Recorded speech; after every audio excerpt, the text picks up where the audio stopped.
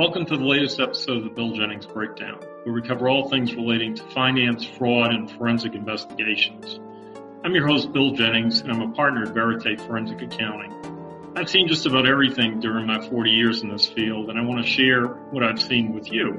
I'm actually working on a book for a large publishing house in London. The working title is Fraud Investigation and Forensic Accounting in the Real World. Since the book is based on cases that I investigated, I thought it'd be useful to record discussions with the lawyers I work with on those cases and share those discussions with you. This is the Bill Jennings Breakdown.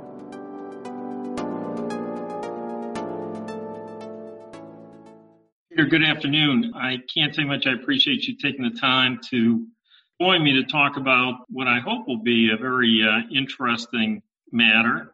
I think as you know, I'm going to do a series of these podcasts, and they're related to a book that I'm working on for a publishing company in the UK. And the title of the book, of course, is Fraud Investigation, Forensic Accounting, the Real World. And so I especially wanted to do the first one of these with you because you and I have spent a great deal of time in that real world over, I guess now it's been more than 25 years, working on a variety of matters that have some element of fraud or white-collar crime associated with them. And with that, I guess, the first chapter I'm working on in the book really relates to crime itself. What constitutes a crime, what sort of people engage in criminal conduct, and, what the harm, I guess, associated with crime can be. And I can't think of anybody else I'd rather begin talking about that with than you. Again, I said we go back 25 years. Peter Spanos is a partner at the law firm of Taylor English here in town. And he has a very unique specialty, which he has used to solve client problems over a long period of time. And that is that he serves as outside counsel, but sort of as an outside general counsel for nonprofits. And so exactly the type of case we're talking about today, Peter has had to protect a number of his clients over many years from exactly this sort of thing, and then to try to help them if unfortunately they are the victim of a crime like this. And, this crime that I'm going to mention is not one that Peter and I worked on personally, but the reason I wanted to use it is it has elements of the types of crimes that Peter and I have worked on over the past 25 years. So this relates to a nonprofit in Minneapolis, very recent case, incidentally, and this is a Justice Department press release about this case. But basically, a woman named Aisha Renee Bell pled to one count of conspiracy to commit wire fraud. And Bell was charged with a felony on January 29th of this year. She entered a guilty plea and will be sentenced. And the interesting thing is that the victim in this case is a nonprofit in Minneapolis. It's called a Twin Cities nonprofit, and it provides housing and related services to the homeless. And what she did is she devised a scheme to basically siphon funds out of that nonprofit for her own personal use, and as a result really harmed. There was quite a lot of money for the nonprofit. The actual amounts stolen were in excess of $166,000 and really harmed the nonprofit's ability to carry out its mission. And so, Peter, I know that you have clients that occasionally end up in situations just like this one, and that, you have to come up with very, very creative ways to help them to navigate these situations. And so with that, maybe you could just talk a little bit about the kinds of situations you've been involved in the organizations you represent. Well, thank you, Bill. First, let me say it's really a pleasure to be here, and I look forward to talking about this interesting area of practice with you. As you said, one of the things I do is I represent nonprofits as an outside general counsel. And more often than not, nonprofits have volunteer boards of directors. And those volunteer boards of directors are very limited in their time.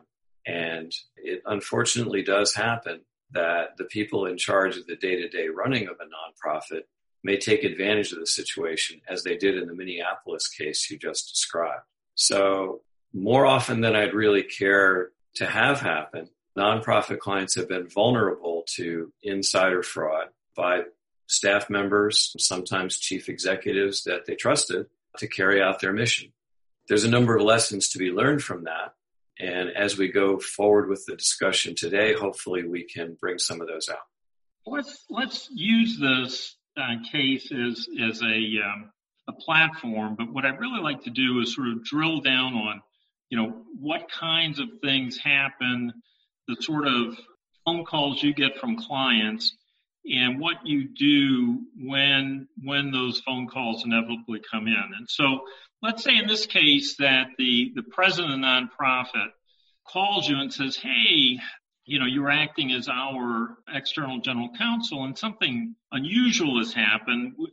Our controller will not provide me with financial information. It just seems quite odd. She's come up with many different excuses and many different ways to stall. And I just wondered what you thought I should do. That's a great question, Bill, especially because that kind of situation does occur, again, because of the reliance placed on the staff by what are often volunteer, community-minded officers of the association or directors of the association. The first thing that happens in a situation like that is the client and I need to talk about making sure that we obtain the maximum amount of information possible in the situation, and that we immediately stop relying on anything except the real base documents. For example, if that call were something like, I just became president of my local nonprofit charitable association, and for some reason I can't get a financial statement, or I can't look at the financial documents for the preceding year, I would tell the client that's a red flag, because the board has a fiduciary duty to understand those documents and be informed. And the staff has a employment-related fiduciary duty, not exactly the same source, but definitely a duty to provide that information to the board of directors. So anytime you have someone who's not forthcoming with information that should be there, that's a red flag that something probably is even more wrong under the surface and needs to be investigated. So the first step is to gather the information, confront the staff person, and investigate the matter to find out what information can be obtained, who has it, where it's kept, and then begin the process of taking a look at it. Well, let's say you give that advice and the president acts on it immediately and gathers up basically incomplete financial statements and supporting documentation, especially bank records and records of donations, and also records related to payments that were made by the charitable organization, and finds that it looks like not all of the donations have been deposited in the bank accounts. The financial statements seem incomplete and have some really unusual entries. And it looks like we haven't paid a lot of our vendors in a long time, and they're getting angry about not being paid. And of course, the president then obviously is going to be on notice that, something's really wrong here. And he or she calls you again and delivers this terrible news. What do you say then? What we say then, Bill, is we have to get control of the situation. We have to continue the investigation, and we have to find a responsible party to put in charge of the nonprofit while we determine what happened. Because at this point, we must realize that business did not occur as it's supposed to have occurred, that some fraud or theft has occurred, and it has to be addressed. And the first step in that is to remove the people who have been in charge of either that function of the nonprofit or maybe in charge of the nonprofit itself. To have members of the board of directors immediately form a committee or a subcommittee to oversee the effort of checking into this and dealing with it, to perhaps get outside help in doing the calculations and review of documents, and to using the whatever resources may be available, have legal counsel investigate to come up with what has happened and the scope of any loss that might have occurred. And in this kind of situation, those are serious indicators of a loss of assets that has to be addressed. Let's say on that basis, the board decides one of the things we need to do immediately is to terminate this controller of ours. And so would they do that, or would they ask you to do that? Well, the board would have to take that as a board action. But of course, I would routinely advise the board, especially on high-level executive terminations, because we want those to be conducted in accordance with law and not trigger any claims. Unfortunately, in my experience, when we terminate a high-level executive or responsible person for cause related to a suspected financial problem, very often they fight back. And what often happens is you terminate the person and they go out and find a lawyer and file suit. Makes life more complicated because now not only you have to get control of the records of the association to find out what's going on, but now you're also defending a lawsuit and still trying to conduct an investigation to determine what assets may be missing and where they may have gone. And let's say that's exactly what happens here. So the controller's terminated. She retains legal counsel, and you are put on notice that they intend to file suit. What would be the best way to prepare to defend that type of litigation? Well, number one, we would do a complete background review of the controller, the person in question, and find out what else the controller may have done or be involved in. Very often, Bill, when a fraud occurs, there are other indications in the person's background that perhaps were not known or perhaps were ignored or perhaps didn't come to light, but which indicate some of the motive perhaps or the past dealings that are going to be helpful in addressing that situation.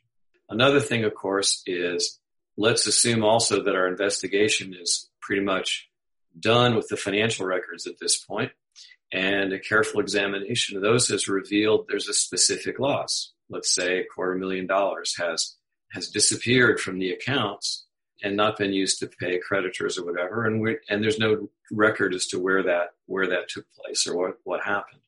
Well, then the natural thing is to try to recover the money from the wrongdoer. So we would communicate to counsel for the former employee that we have a serious counterclaim for fraud or theft or perhaps other things, other types of cause against that person. Now that normally doesn't, in my experience, totally settle the issue.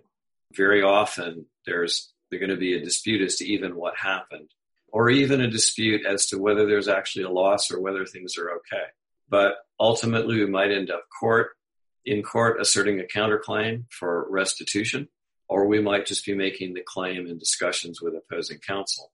Sometimes opposing counsel will realize that their client is suspected of a serious fraud and they won't want to pursue the case any further.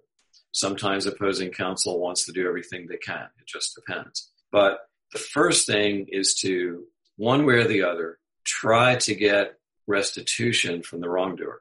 Now, that may or may not be possible. I've had the unfortunate experience in many of these cases that the wrongdoer does not have a lot in the way of assets.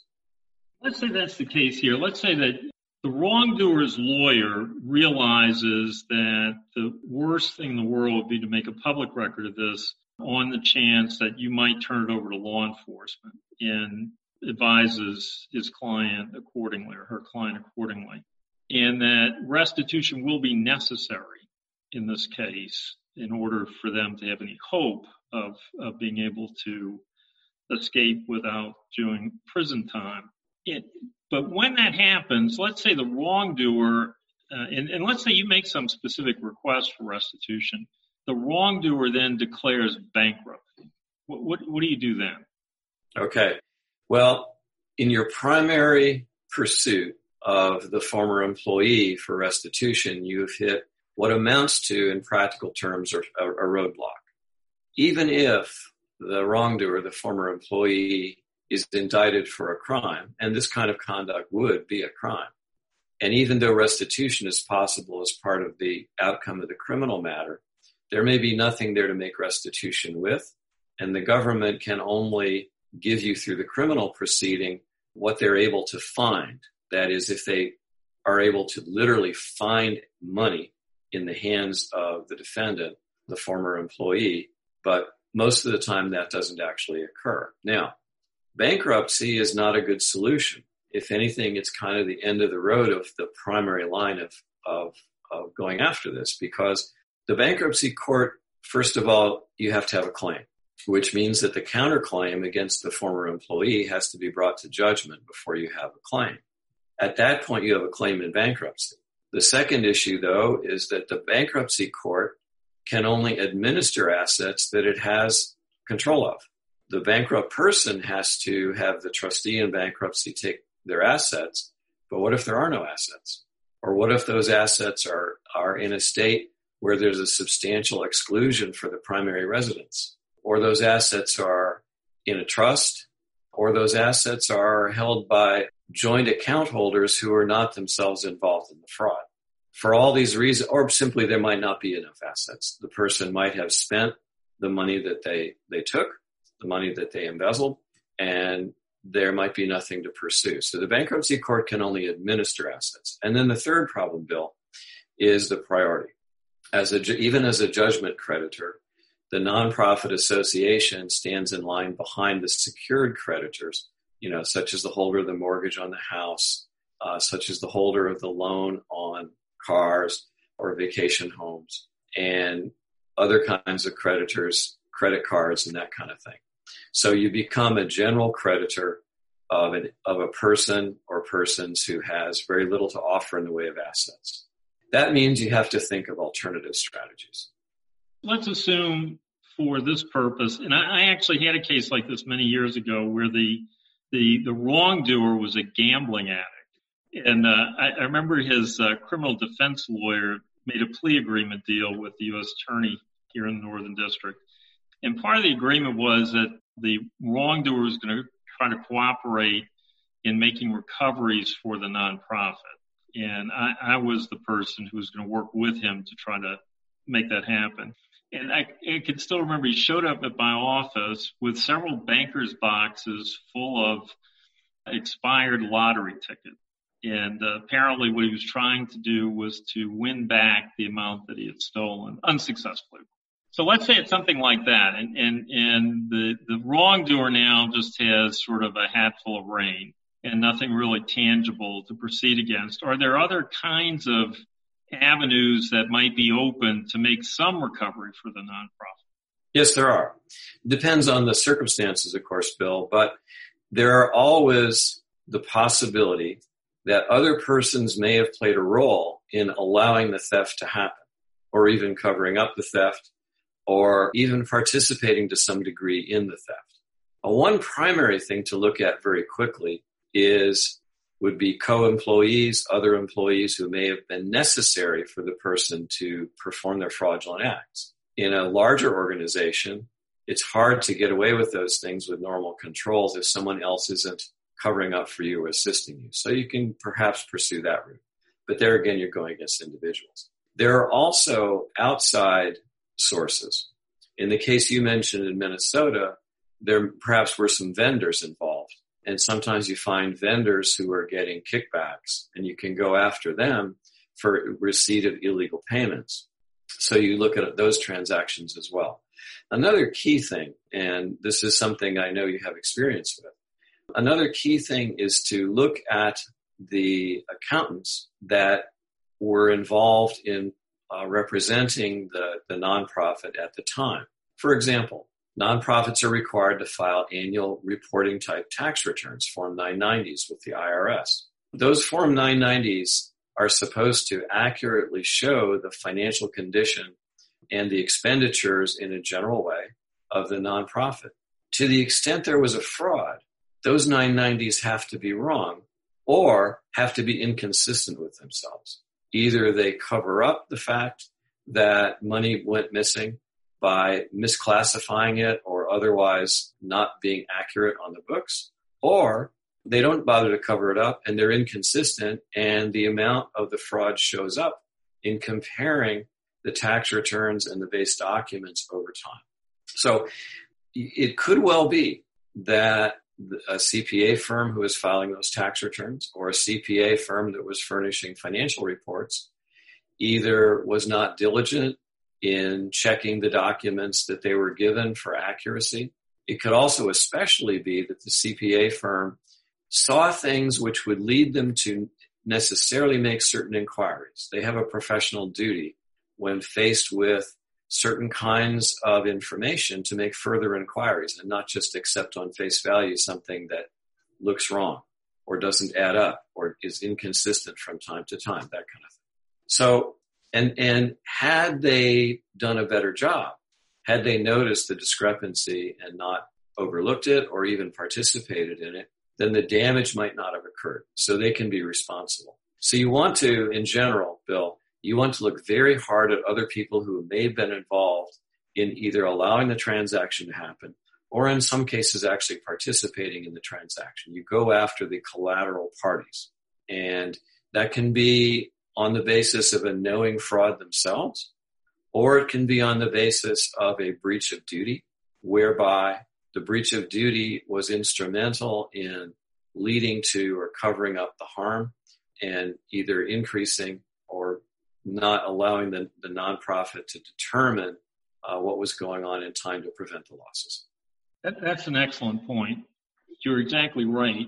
There are a variety of professionals who would have provided services to this nonprofit and would have been required to adhere to their own professional standards. And in most states, I mean, obviously correct me on this if I'm wrong, but in most states, the threshold for liability is much lower for a professional than it would be for a layperson. So, you know, where a layperson would have to engage in use, forgive me, my legal opinion in $2 will buy you coffee at Starbucks. But in the cases that I've been involved in, a layperson has a threshold standard that is described by lawyers as gross negligence, whereas professionals typically in most states have a threshold that would be a simple negligence threshold. Well, that's certainly true about simple negligence. And also, Bill, and not to interrupt you, but no, it's fine. But also that you're the lawyer. Professionals I just play one on podcast. Yeah.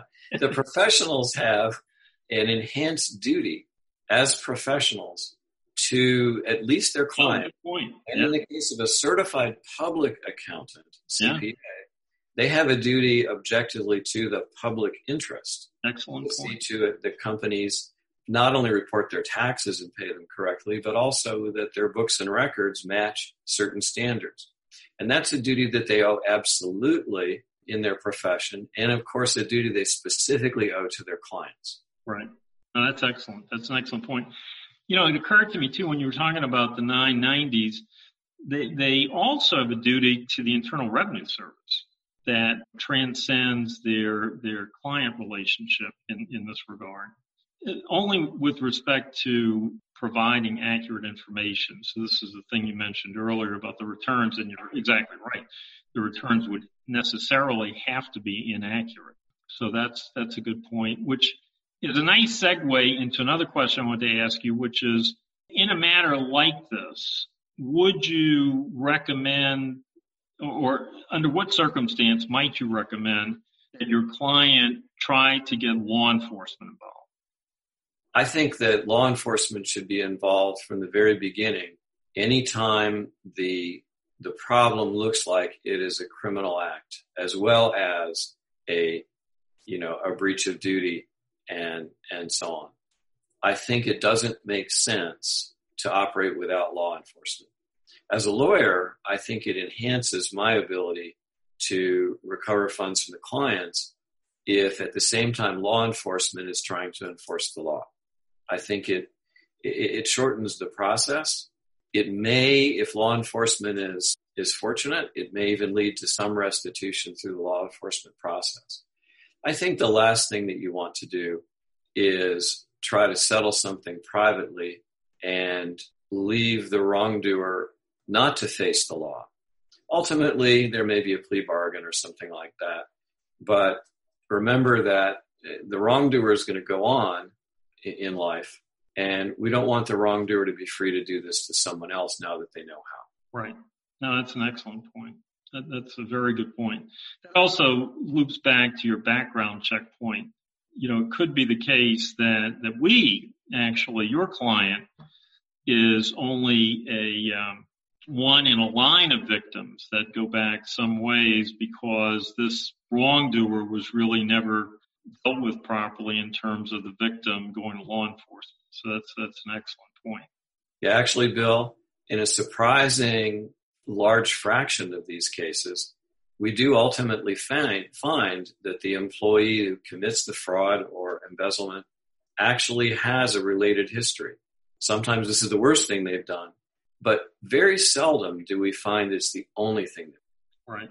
And I remember also we've had cases where the person was simultaneously cheating or defrauding or taking money from other unrelated organizations.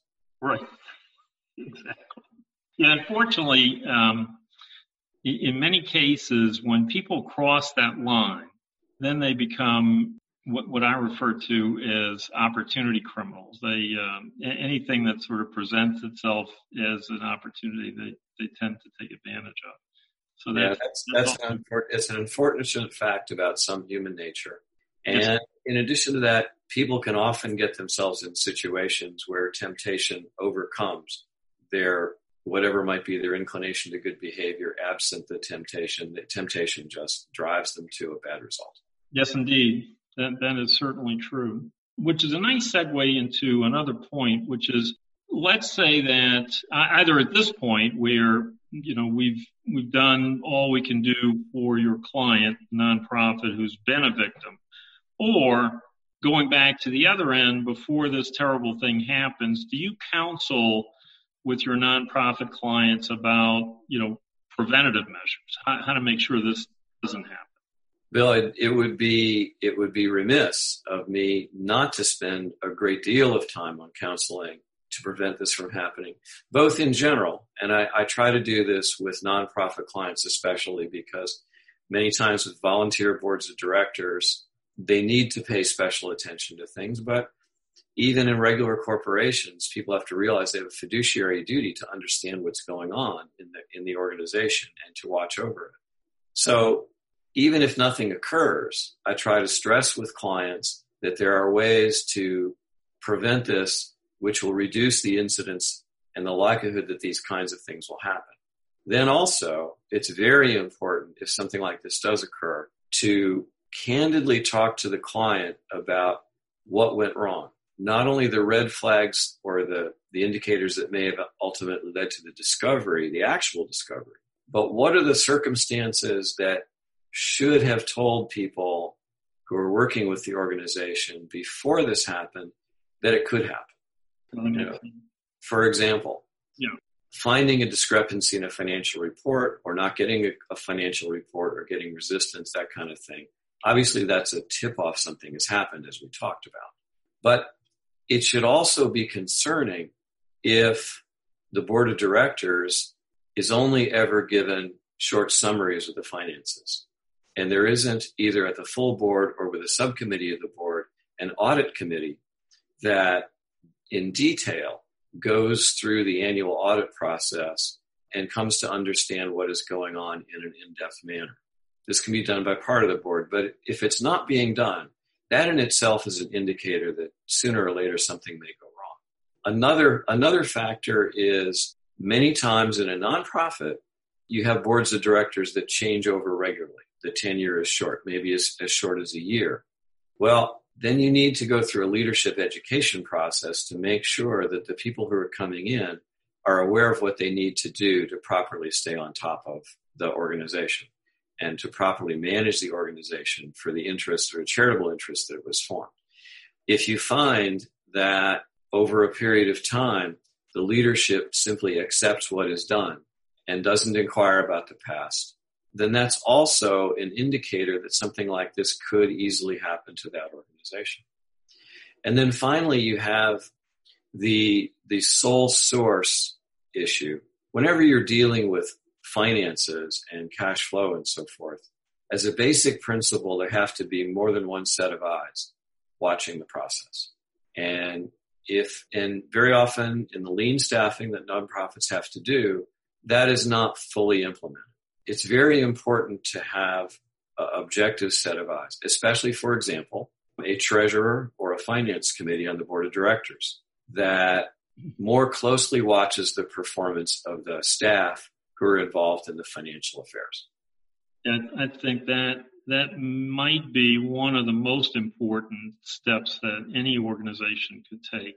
And it's especially important. It's ironic. It's a bit of a conundrum, but it's especially important in organizations that do have very lean staff complements, which is unfortunately, or fortunately, maybe an inherent issue with many nonprofits because they're trying to use most of the donations for the mission that they collected the money for. Yeah, absolutely. They don't want to spend money on overhead. Right. And nonprofits, quite frankly, get criticized if their overhead is large in relation to the donations and the uses of the money. And justifiably, that's a concern. But you cannot go too far down that road and eliminate the oversight. There's also sometimes a tendency of people of goodwill to not check. I don't advocate people not trusting or being suspicious. But on the other hand, it's probably always going to be a mistake to never routinely question, not out of suspicion, but out of prudence. You can trust people because you believe that they fulfill the mission of the nonprofit as well. But that doesn't mean you can ignore the fiduciary duty to be familiar with and to oversee the operations.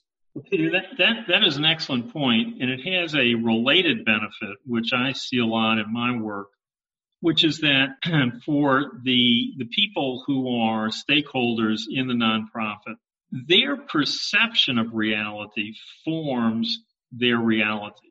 It really is not what actually is happening, it's what they perceive to be happening. And if they perceive that someone is checking, someone is verifying, certainly we trust everyone until they prove to us that they're not worth our trust.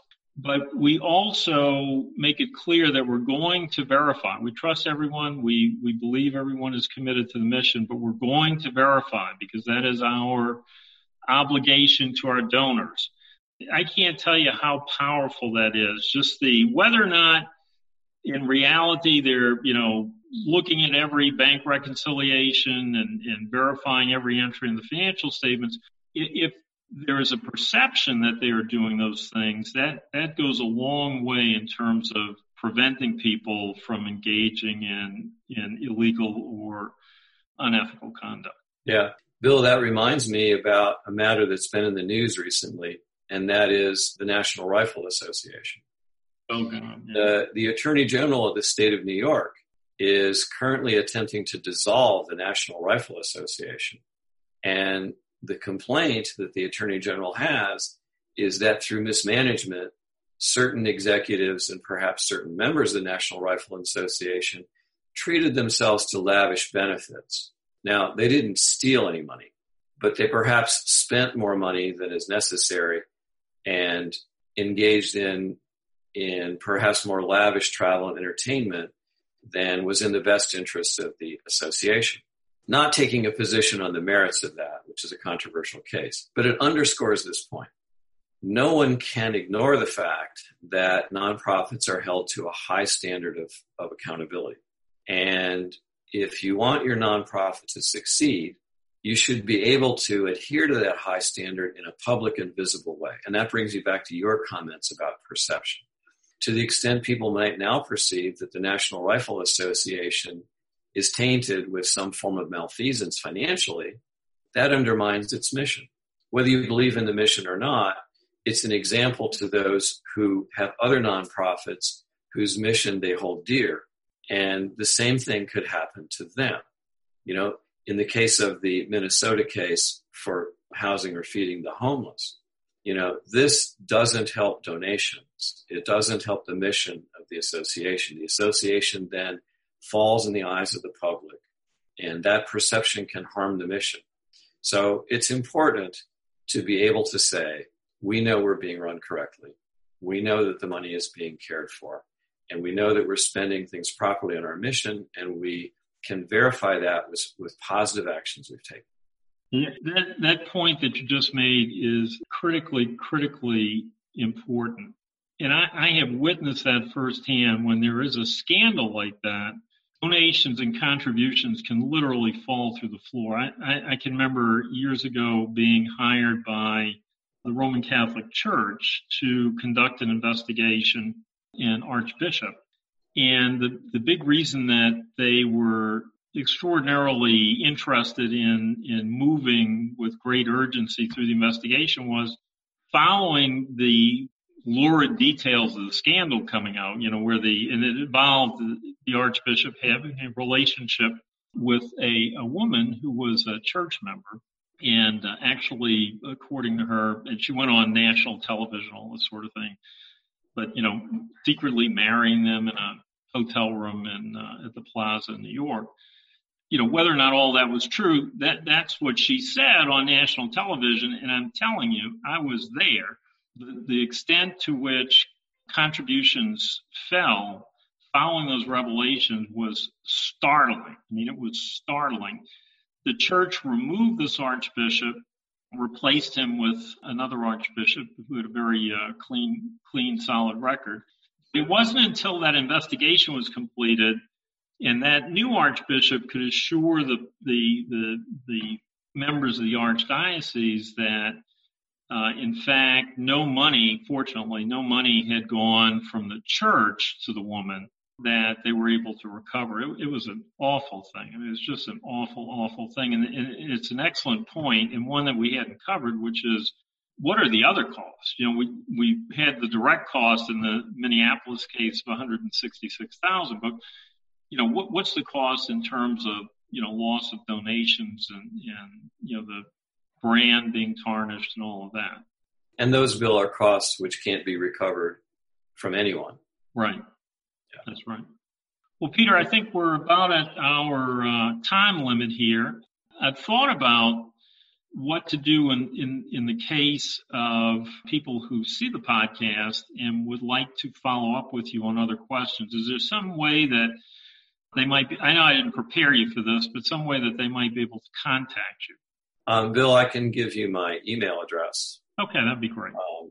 Which is pspanos, P-S-P-A-N-O-S, @taylorenglish.com.